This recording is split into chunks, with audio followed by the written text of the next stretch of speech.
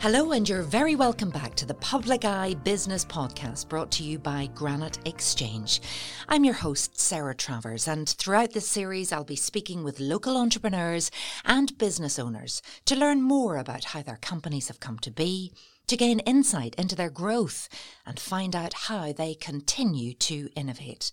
So wherever you get your podcasts from, remember to keep an eye out for all new episodes and subscribe to stay up to date.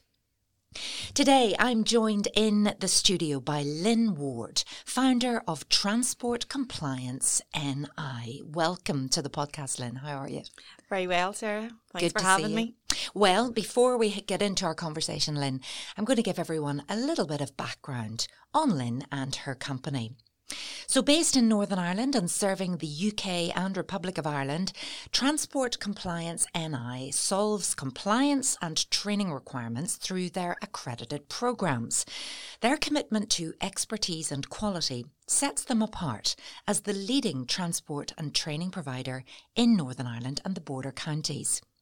Lyn has an extensive background in the transportation industry, spanning over 19 years. She has valuable experience overseeing the management of several large and intricate road haulage companies. Lyn, as a woman working in this industry, are you quite rare? I was at a time, yeah. It was never a thing that women were deemed to be, fit for purpose, I suppose, for being in this sort of role of being in a man's world. I've had to grow tough skin over the years and I've had to battle my way through. But there's a few women, and I think nowadays too, it's not as uncommon to see women drivers, which is great. I love to see the women coming along and into the industry. It's a brilliant industry to be in, and years ago it was very heavily male dominated, and there is women who have broke through and have been very successful in the industry. So I'm one of few nowadays, but yes, still not as many as what there would be on the main side. So tell us a little bit about yourself then. How did it all start for you? Where are you from and what did you do at school and all of those things? So I suppose the transport's in my genetics. We have our own trucks and I've never known life without trucks. My dad's a truck driver, has been all his life, and developed through his career working for his older brothers, and then went out on his own and had his own business, and it's done very well, and we've had quite specialised fleet and done very big projects over the years. So I've had that encouragement probably all my life. We come from a family of business owners. We've always been entrepreneurs. It's always been that sort of go where you want to be something, and you want to do something more than just the 9 to 5. And where were you brought up then? So I was brought up just outside Bessbrook, so just on the cusp of Newry, and I've never ventured too far away. I've always lived within a few miles of Newry itself. And you say that, the trucking and the entrepreneurship is in the DNA. Just what size of family did you have, and did everybody go the same way?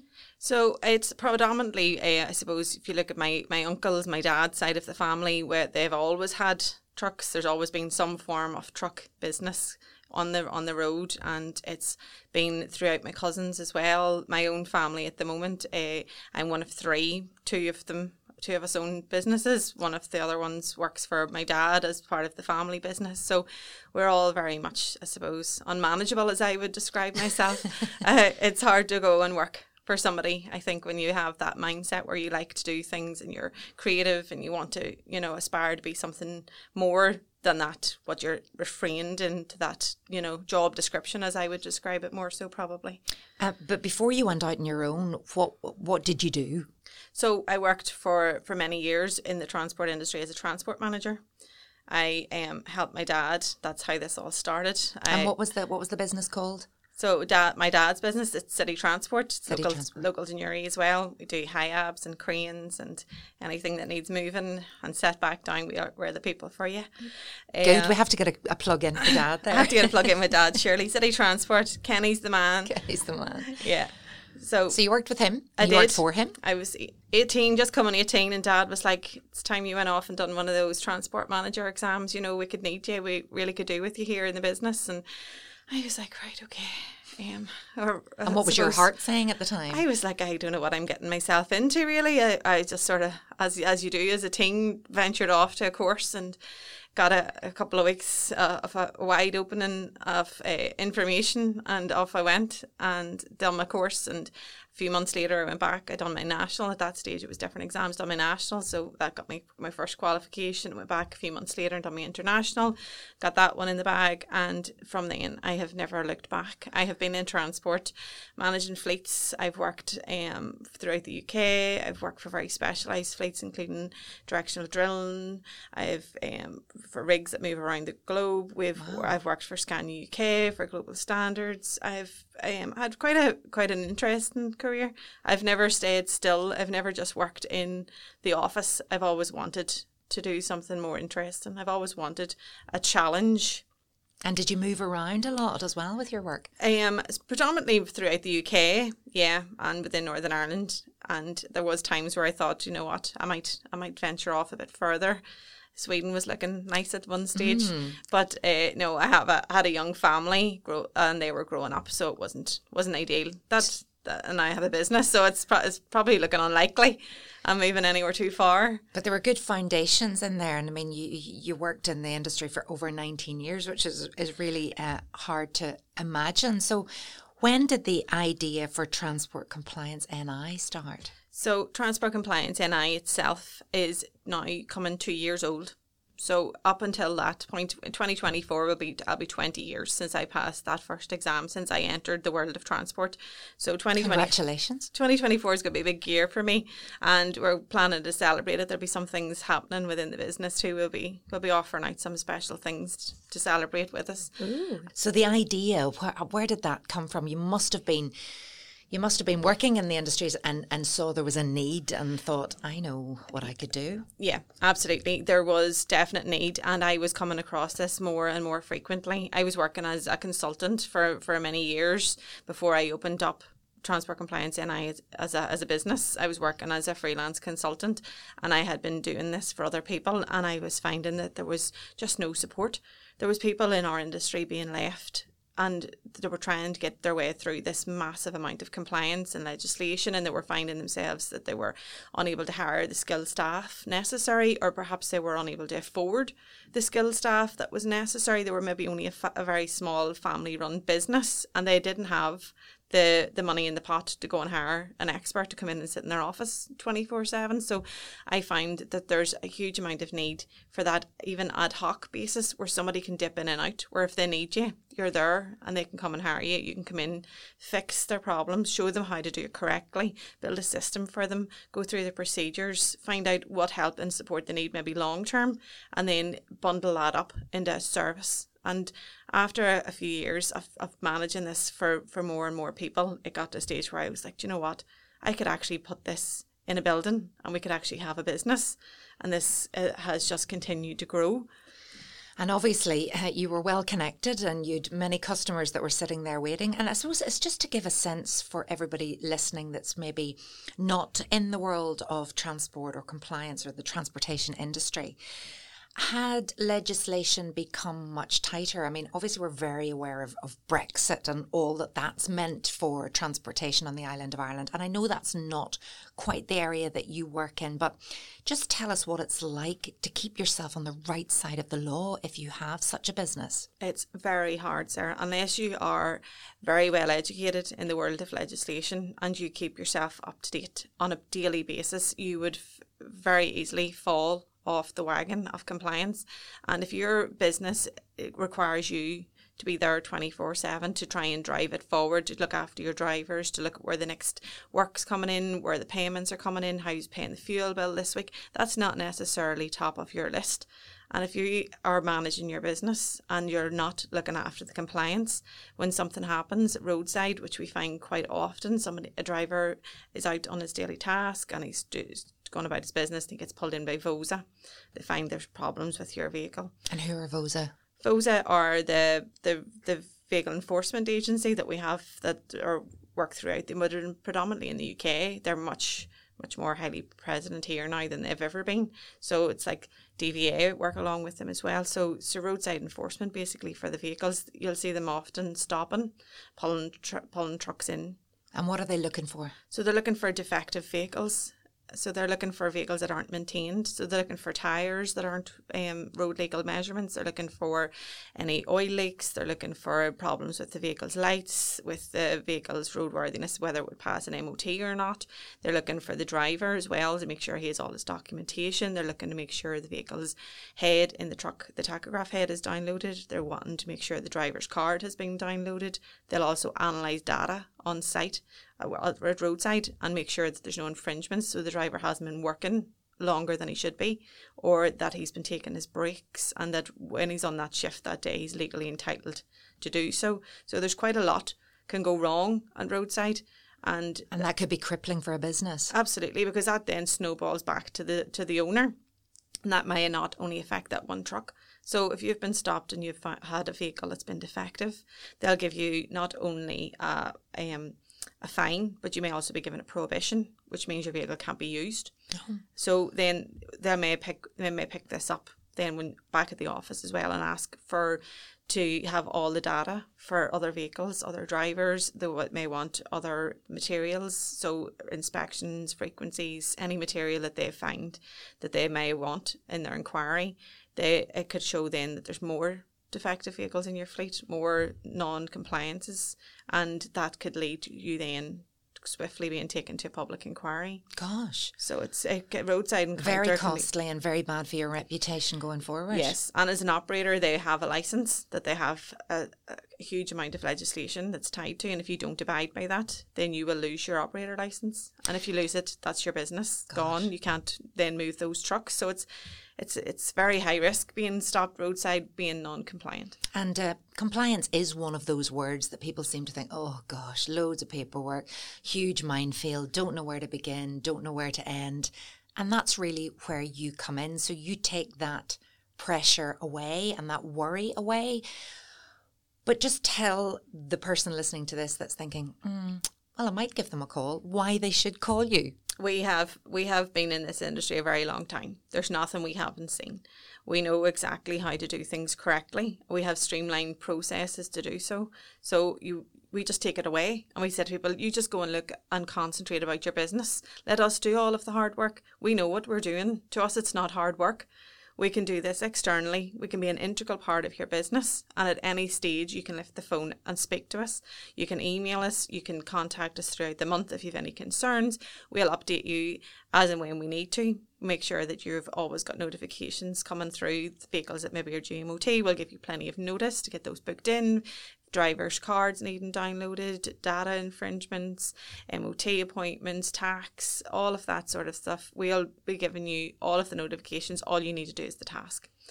So that's incredible. How much does it cost then to use you in this way? It's much more affordable than hiring a staff member that you're paying on payroll. So we look at it as being a very cost effective way to manage your business. So we're starting prices with us, for instance, start at like £275 a month plus the VAT for a very small service, but it obviously would then depend on how many vehicles and how many drivers and how many hours a month we would be your dedicated provider. But it's much more effective if you look at how much it would cost a skilled professional to come in and sit 9 to 5 Monday to Friday and on a salary.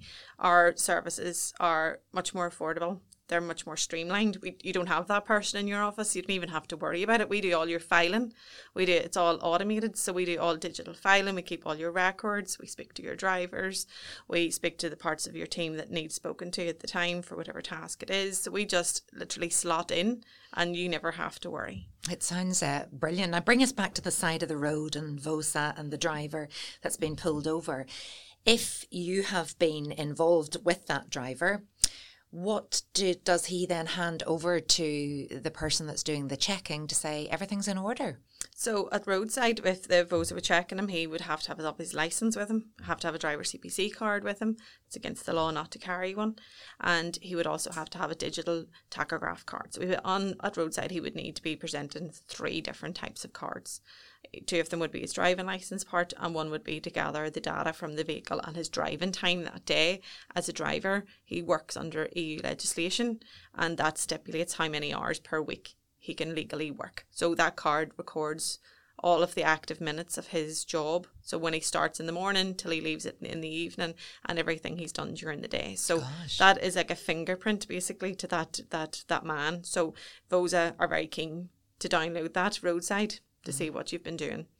So you would have that all in check and make sure that every single driver that's operating through the company you're working with is fully compliant. Yes, and we also offer driver CPC training. So when our clients have drivers with driver CPC requirements, we would then also each year be providing them with training to ensure each year they were topping up their hours to renew at the end of the 5-year period. Each 5 years, a driver has to renew his card, and to do so, he has to have had 35 hours of training in that 5-year period at 7-hour intervals. So during the 5 years, we'll monitor the training the drivers have had to ensure that the driver doesn't lapse, that his card doesn't go out of date, and that he's not then stopped roadside with an out-of-date card, basically. So we keep, obviously, the employer up to date as well. We'll let them know whose cards are running out of date, what things need to be updated, how they need to be trained in order to get that, or how many hours remaining they have as well. So we do form a pretty integral, tight little team. Absolutely. And I'm just thinking of the amount of technology and data you must have access to. How much has technology allowed you to deliver this service? Oh, it's been unbelievable. Like, we have fleets that are around the world, and we have automated remote downloaders in the heads, and the data comes in every night at midnight. So each day we open our computer screens, we can see what that driver did yesterday, where that vehicle was, what it did, when it stopped, when it started. We can see all of that. It's fascinating. It's absolutely amazing what we can do. Her drivers never get a second. No, we don't have cameras though, it's just data. It's a tough life, it is. Yeah. Tough life for a driver. It's tough life. It's a tough industry, to be honest, Sarah. You know, it's not for the faint-hearted. It's very highly monitored, very highly regulated, and it comes with a lot of work. Mm-hmm. And why has it become so heavily regulated? Is it health and safety? Is it improper use of lorries to transport whatever? Yeah, I think the UK was always deemed to be a much harsher environment, and they see us here, as they would call us themselves, the Wild West. They seen us as being a non-compliant area of the UK, and they were driving home the fact that we needed to start rising to the occasion here and getting ourselves tidied up. Fleets that maybe weren't just 100% maybe maintained, weren't taken care of properly, drivers that weren't recording their data, drivers and owners just not being 100% within the legislation, and they've always maybe slipped about and never really came to light, but nowadays that's a thing of the past. No, it's a necessity. You said you've only been up and running for 2 years, which is absolutely incredible, and yet you're talking about fleets that are all over the world. Tell us about how many customers you have now, how many clients. So we're always keen to grow, and we've got new staff in the office that's recently came on board, which has helped me dramatically. And we have goals each month. Like, this goal this month is to take on 20 new clients for our fleet management services. So in a month. Yeah, we like to be ambitious. Wow. So what are we talking numbers wise? So customers? Some of these fleets can have one vehicle, and some of them could have up to maybe 18, 20, 25 trucks. Wow. So it really does vary, and it really does vary on where they're located as well. Some of them are very local. They may never leave Northern Ireland. Other ones may be north-south. Other ones might then be continental, and might be very mixed fleets. So it just all depends really on the customer that we have. But we are trying our best to continue to grow and provide the best service that we can for our clients. As I said at the start, that obviously we're very aware of Brexit and the issues around, freedom of transport over the border and into the EU and all of those things. This is something that you don't deal with directly, but you're very aware of the impact that it's had on your customers. Yeah, we don't do customs clearance, and it's not an area we ever wish to delve into. There's people, there's horses for courses, and I let them at it. Did you not see an opportunity there? No, I don't think it's for me. I like the compliance. I like the legal side of things. Customs and clearance is very much a day-to-day. You have to be in that environment, and you have to do it day in, day out. just when it came in at the start, it was an absolute minefield. Nobody knew how to fill out these forms online. Nobody knew what the codes were for the right goods that they were transporting. It just became an absolute logistical nightmare. And there was companies that did specialise in it and that seen the opportunity and grew a complete department but on their business that done customs clearance. Not to name anybody because I don't want to put anybody on the spot. But there is specialist companies out there that do this for you. But that wasn't for you. Wasn't for me. No, I like the nitty gritty, day to day law and compliance stuff rather than the customs. So you talked about other people coming into the office now. So tell us what a typical day in the life looks like for you right now. How many people do you have working for you? What do you do of your day? So at the moment we're a team of 6 and we have some freelancers as well. So we will, depending on what work we've got on, the team can be quite big some weeks. There could be lots going on. So we do the training at that's as a part of the business as well. I've slowly sort of regressed out of that slightly and tried to be more hands-on with the public inquiries and with the clients that really need help and support that my specialist field, lends better to. So we try and utilise the professionals we have within the business that will do maybe more of the on-site trainings. We do some machinery training, we do transport manager training, which will be the future me. Hopefully someday. Yes. We train them up, pass their exams, send them out to the big bad world, and then you can be sitting in your sun lounger somewhere. They learn. Pina colada. Well, that's the dream, Sarah. That's the dream. So we do some training, and for me, it could be anything from being in the office all day, back-to-back meetings. I could be doing consultations with clients, building case packs for public inquiries that are coming up. I could be dealing with new clients on the phone or on a Zoom that have come in over the weekend or over the start of the week with new cases that are coming up, and then obviously managing the team, seeing who's going where, what's happening this week, what we need to do. We've just built a new website, which was fun. I had a look last night. Did you? It was very good. Yes, it was fun times. Oh yes, I know. I've built my own website too. Definitely go to people who can do it better than you. Yeah. There was somebody built it, but then yourself. Sometimes you still have to go in and you have to fine tune it, and some of the wording that you wouldn't necessarily have put it towards the internet. I've had to retract a few things and tweak it back up again just so it makes a bit more sense. But it's been fun. So we've had lots of stuff going on, and hopefully on a big marketing buzz now over the next few weeks with the launch of our new website and sort of going heavy on looking for these new clients to help and support. And can you believe how far you've come from back in your transport manager days to running this hugely successful business? I mean, you've talked about actually preparing for public inquiries, for goodness sake. Yeah, I think it's just sort of slowly crept up on me. And I thought after we had COVID and we've had such a rough time, I thought there's just no way I'm going to grow, and this is, it's going to be really hard. And it actually just took off. I had lots of existing clients, which I think really helped.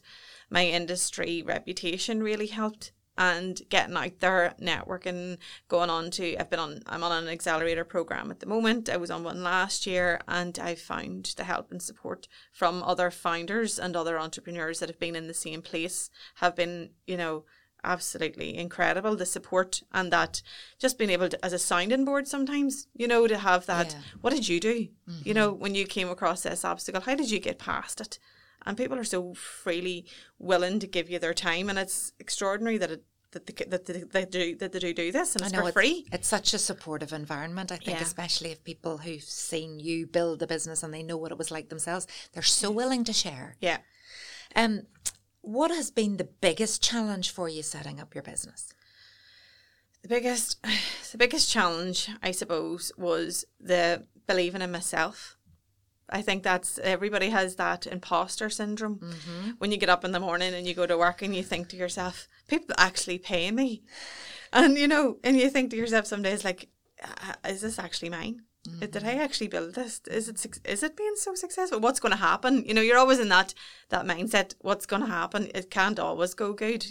Surely. Why is that, do you think? Well, you've just said you're always thinking. It's like you don't want to jinx yourself. You don't want to get ideas above your station. Yeah. Is that to do with the way we've been conditioned? I think it's just maybe me as a person. I think the imposter syndrome will probably never leave. I am a trucker's daughter. I am self-made. I haven't got any of these big, high flying, office block buildings with hundreds of staff. I'm still quite small, still grounded, and I'm just always I really appreciate every customer that comes through my door, and I always probably will, and I hope I always will.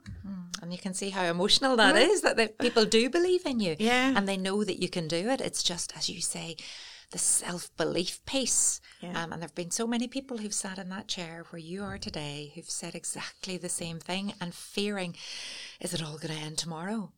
Yeah, and you always are at the back of your mind going, maybe not take on that extra staff member, because that's a big chunk of money every month, or maybe we won't move, or maybe we won't do this, because you're always trying to think of what could go wrong. But sometimes you have to sit back and go, do you know what? Just jump. I'm a great believer in jumping and taking that leap and hoping that the net appears, because if you don't, you never know. Business is all about risk, isn't it? Yeah. And, you've got to take the risks. Yeah. And again, the people who've sat there and have done so well are the people who've taken the risks. And you know what? Sometimes it doesn't always go brilliantly, but you learn so much from every risk that you take. Yeah, and they're always calculated. You always have to make sure that you weigh up the options, and sometimes you could deliberate for days and never get anywhere, and other times you just have to, as the entrepreneur mindset, you just have to sometimes take a reality check and go, do you know what? Do you really want to do this? If you do, just do it. Because if you don't, you'll never know what's going to be the outcome. Well, exactly. And I don't want to keep going on about being a woman working in this industry, but I'm just wondering, what's the reaction been from clients and customers dealing with a woman in this industry? Has it been challenging? It has been for years, yeah. Recent times, no, not so much, because I think, as again, people, I would say predominantly 90% of my work comes from referrals, which is brilliant, because people are landing at my door knowing that I've done a good job for somebody that they have known. So I have already broke down that barrier. They're not coming to see me and they don't know me. So, they've already got a bit of an understanding about who I am and what I did for somebody else before they come to me. So I find that to be good. And I honestly very rarely see women. It's always men. All my clients are mostly men, and I don't have any problems with them. They all come to me needing support. And when they have it and they're going home after a public inquiry, sweating, thinking, I never want to do that again, they always are very appreciative, and they're always more than happy to employ me again. I've never had is there a man coming to see me or a man coming to represent me? It's never happened. Well, that's good to hear, isn't it? And good to know, and maybe that is the future. Back to the public inquiries. I know you've got confidentiality and you can't talk about these things, but do you firefight on behalf of people? I mean, if people haven't worked yet, so they don't have to have been your existing client. No, we get new clients coming through our doors all the time. They've been stopped roadside, they've had an audit by DVN failed, and they are now subject to a public inquiry, which will then decide the fate of their licence, basically. So they'll come to me saying, look, we know that you're an industry expert, we know that you've helped other people like me. Would you have time to take us on as a case? We'll send you across all our documentation, read through it, then I'll have a juke, see what they're doing. I have morals like everybody else. Yeah, I was going to say, it sounds like being a lawyer, really. And it's partly, it's very much being a lawyer, because you're building a case, you're trying to look at where the information's coming from that's causing them to go to public inquiry, and then we're trying to mitigate the risk as well. So we're trying to implement procedures and implement stuff on the behalf of the client before they get to the court, before they get to public inquiry. So we have a case in place to say, but look, this is no longer a problem, we've fixed it, and we have contracts in place, and we're now going to represent this client going forward, and we're going to make sure this doesn't happen again. And the TRU down in Belfast and my business have TRU? Yes, Transport Regulatory Unit. Okay, yep, so, just keep me right. Yeah, we have Traffic Commissioner over in the UK, and we have the TRU here in Belfast. So they are basically the overall deciding factors on anybody in Northern Ireland who have operator licence. They control whether you will or will not operate. Wow, I had no idea. If you don't know an industry at all, it's just, well, it's totally enlightening, but it's it can be very scary as well. As you said there, you've got morals. So I'm thinking somebody's sitting there in front of you and you think you don't have a leg to stand on. No, not necessarily not a leg to stand on. If they've done, the moral thing, I suppose, if you've been doing drugs or you've been people trafficking, something really serious, there's definitely, you and I will never have a business relationship. I won't take on cases like that. If it's just general lacking of the knowledge, understanding, they maybe were trying their best, didn't really know what they were doing, that's more of my clients. That's kind of about 90% of them will come to me and say, look, I was trying my best and I really didn't know what I was doing, and now I've got all of this paperwork in front of me and I haven't a clue. Can you please help me? So in courts normally it's like, well, ignorance isn't a defence. So how do you convince those listening to the case that, give them a second chance here? Yeah, again, that comes down really to having that customer relationship. We go in depth and find out everything about what they've been doing for the last year or 2 years. We want to know everything about their business. We want to understand how they do stuff, the key people in their business that was responsible for these tasks, if at all. And then we look at, right, okay, well, this is what we think happened. And then we'll present the case with a lawyer on site, and we'll say, like, this client was doing this, but they were lacking in this. And we just have to put our hands up sometimes and say, do you know what? It wasn't the best. They now know that. They want a second chance. We need to have some structure and some, policies and procedures put in place here to make sure this doesn't happen again, which is where we have the management system with our business. We can say, look, have trust in us. That our client might not be able to know everything, but we definitely do. And do you provide the lawyer, or do they get the lawyer, or what way does that work? We work with a local lawyer here, so usually cases will come in through the solicitor, and then they'll either contact me, or the cases come to me and I'll contact the solicitors. They're more than welcome to get their own, but again, it's a very specialist field. Not every lawyer will take on a transport case because they may not have the depth of understanding necessary to represent them to the, to the right extent. So it's dependent. If I think they've hired somebody that I wouldn't have hired, I'll always say, look, I think I could get you another lawyer that maybe would be better. But it's entirely up to themselves. But yes, it's a hard case to present when somebody's been in the wrong, but sometimes honesty is the best way, and look at not analysing what's happened, but more or less putting in place a clear path to what we can do going forward and not look back. And what do you love most about this job? Is it when you win these cases? Absolutely. That's the best buzz ever. I love helping people, and I think it's part of my personality as well. I don't like to see people in the position where they're losing their business. We've been to public inquiries and people have lost their licenses. Families going home, mother and father and son, for instance. I had a case a while back. The son was driving for them. The mother and the father owned the business, and the TRU gave them 3 months to wrap up. Oh my word. And there was a whole family devastated, put out of work, put out of business. Their son was the next generation coming along. That was his future now knocked as well. And there's nothing they can do to get that back? No, they would have to start again. And they disqualified the mum from being a transport manager, so she'll never have a career back in transport. And it can go wrong. It's not all roses. It's not all hire me and I'll come and fix all your problems. We'll do our very best to get you back where you need to be, and whatever conditions come with it, we'll manage them. But our best outcome is that you do not lose your license and your ability to work, and anything else after that is a win. Oh, I'm getting goosebumps. I mean, it's just lovely to see someone who's so passionate about what they do and passionate about helping others who run their business. What do you think has been your biggest achievement to date, Lyn? My biggest achievement was always having staff. That was where I wanted to be. I wanted to be big enough where I could afford to have staff. I always say to people, I just will know I've made it when I have somebody in my office to answer the phone. And it's not just me. And that was I would say to date, that's my biggest, it's also my biggest ally, because now the business can grow and I now have support. It's not just me. I can't be everything to everybody, and I have to allow people to come on board with me and be the company. And I think that's my biggest achievement to date, is to have staff and have a little business that's now growing. And what about work-life balance?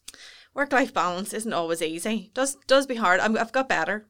I've definitely got better. The first year was very hard because I was very much doing most of the work by myself, and it was very hard, very long days, going home at night at maybe 10 o'clock, taking my laptop everywhere. And I just had to, after I used to get burnout, And I just had to take a step back and say, you know what, I have to leave this office. I cannot let people, have me 24/7, because they will. And you have to put in a time frame when you stop work. And how is that affecting home life? My kids are all grown now, thankfully. So what ages are they? The youngest is nearly 16. So I've How many do you have? 3. Wow. My middle one's coming 17. He got my genetics, unfortunately. And all he wants to do is see the day that he can get a truck license. Oh.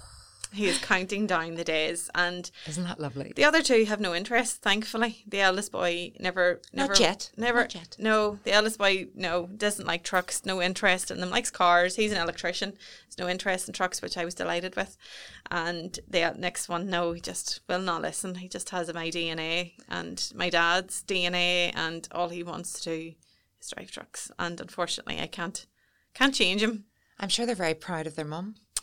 Well, I'd like to think so, and I think it gives them maybe a good ethic as well to look back on and think, you know what, my mum, as a single parent, went out and grafted and built a business and has staff and has been and done what she wanted to do in life, and she hasn't just settled in a 9-to-5 where it would have been easier with having kids and having, single mum life. It's very hard to manage, but if you don't, I just got to a stage where I tell people all the time, I'm unmanageable.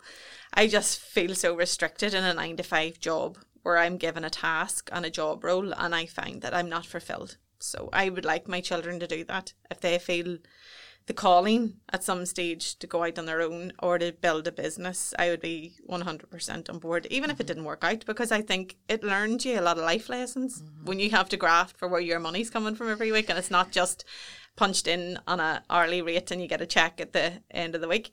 Absolutely. I mean, and you just strike me as someone who could never be a caged bird. You needed that freedom to fly, the freedom to build transport compliance NI. And you've pointed to the fact that you're kind of coming up to 20 years in this industry, 2 years since you started transport compliance NI. But what's next?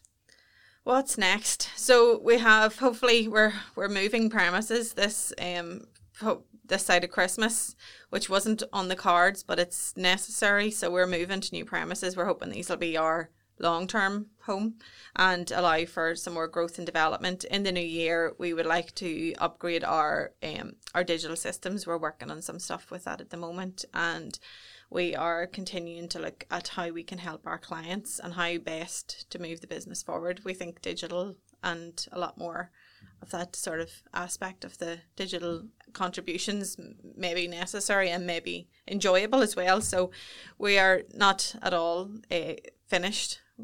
Watch this space. Absolutely. And there could be people listening now that think, I would like to be part of that journey. I'd like to work with her. So yeah. Hopefully you'll get a few calls after this podcast edition if anybody tunes in. But before I let you go, the final question, the one I ask to everyone, the purpose of this podcast is to inspire existing business owners and those ambitious entrepreneurs out there to start or grow their business by offering an insight into the success of businesses such as Transport Compliance NI. So finally, Lyn, what advice would you give people who may have a business idea but have no idea where to begin or are unsure as to whether the risk is worth taking? My first port of call would always be source and find a program near you with other like-minded individuals. So some form of an accelerator program or a very early stage accelerator program that you could get on board with. Have specialist mentors that will guide you through those first initial steps to getting yourself actually out of your mind. I find that's the hardest bit, getting out of your mind and onto actual paper. Sometimes when you can see it on paper and you can then move it to the next step. I think having a mentor, having somebody nearby that you can actually reach out to and get help, because if you procrastinate, you'll always procrastinate. Just get out there, get yourself signed up, get on a program. There's loads available. I went on a Awaken Hub last year, all island female entrepreneur accelerator program, and it was brilliant. I've met women from all over the world, all over the island, and all different sectors of industries, and it's been fantastic. And again, this year, even though I'm now 2 years in, I've went on another business accelerator program to try and grow and scale. And I don't think you'll ever do it fully by yourself if you don't have that initial mentorship, just that wee bit of guidance, that wee bit of support and a wee bit of help and a wee bit of a nudge. Sometimes you can do great things when you get it out of your mind. And that network just to have your back. Lyn Warde, founder of Transport Compliance NI, thank you so much. It's been a pleasure talking to you today, and I'm sure everyone has enjoyed tuning in. Thank you so much to Lyn for joining me today, and you can join me on the next episode where I will have in the studio with me Russell McQuillan, co-founder of CleverNet, for yet another edition of the Public Eye Podcast. This podcast was recorded in Granite Podcast Studio. Interested in starting up your own podcast but don't know how? Granite Podcast Studio can help. Record your podcast in our state-of-the-art studio, which is based in the heart of Newry City. Our studio has cutting-edge and user-friendly technology and can seat up to 4 people. We also provide an editing service for our team, using your guidance and editing notes to provide you with a flawless finished product, leaving your listeners wanting more. For more information on how you can get started, visit www.granitepodcaststudio.com.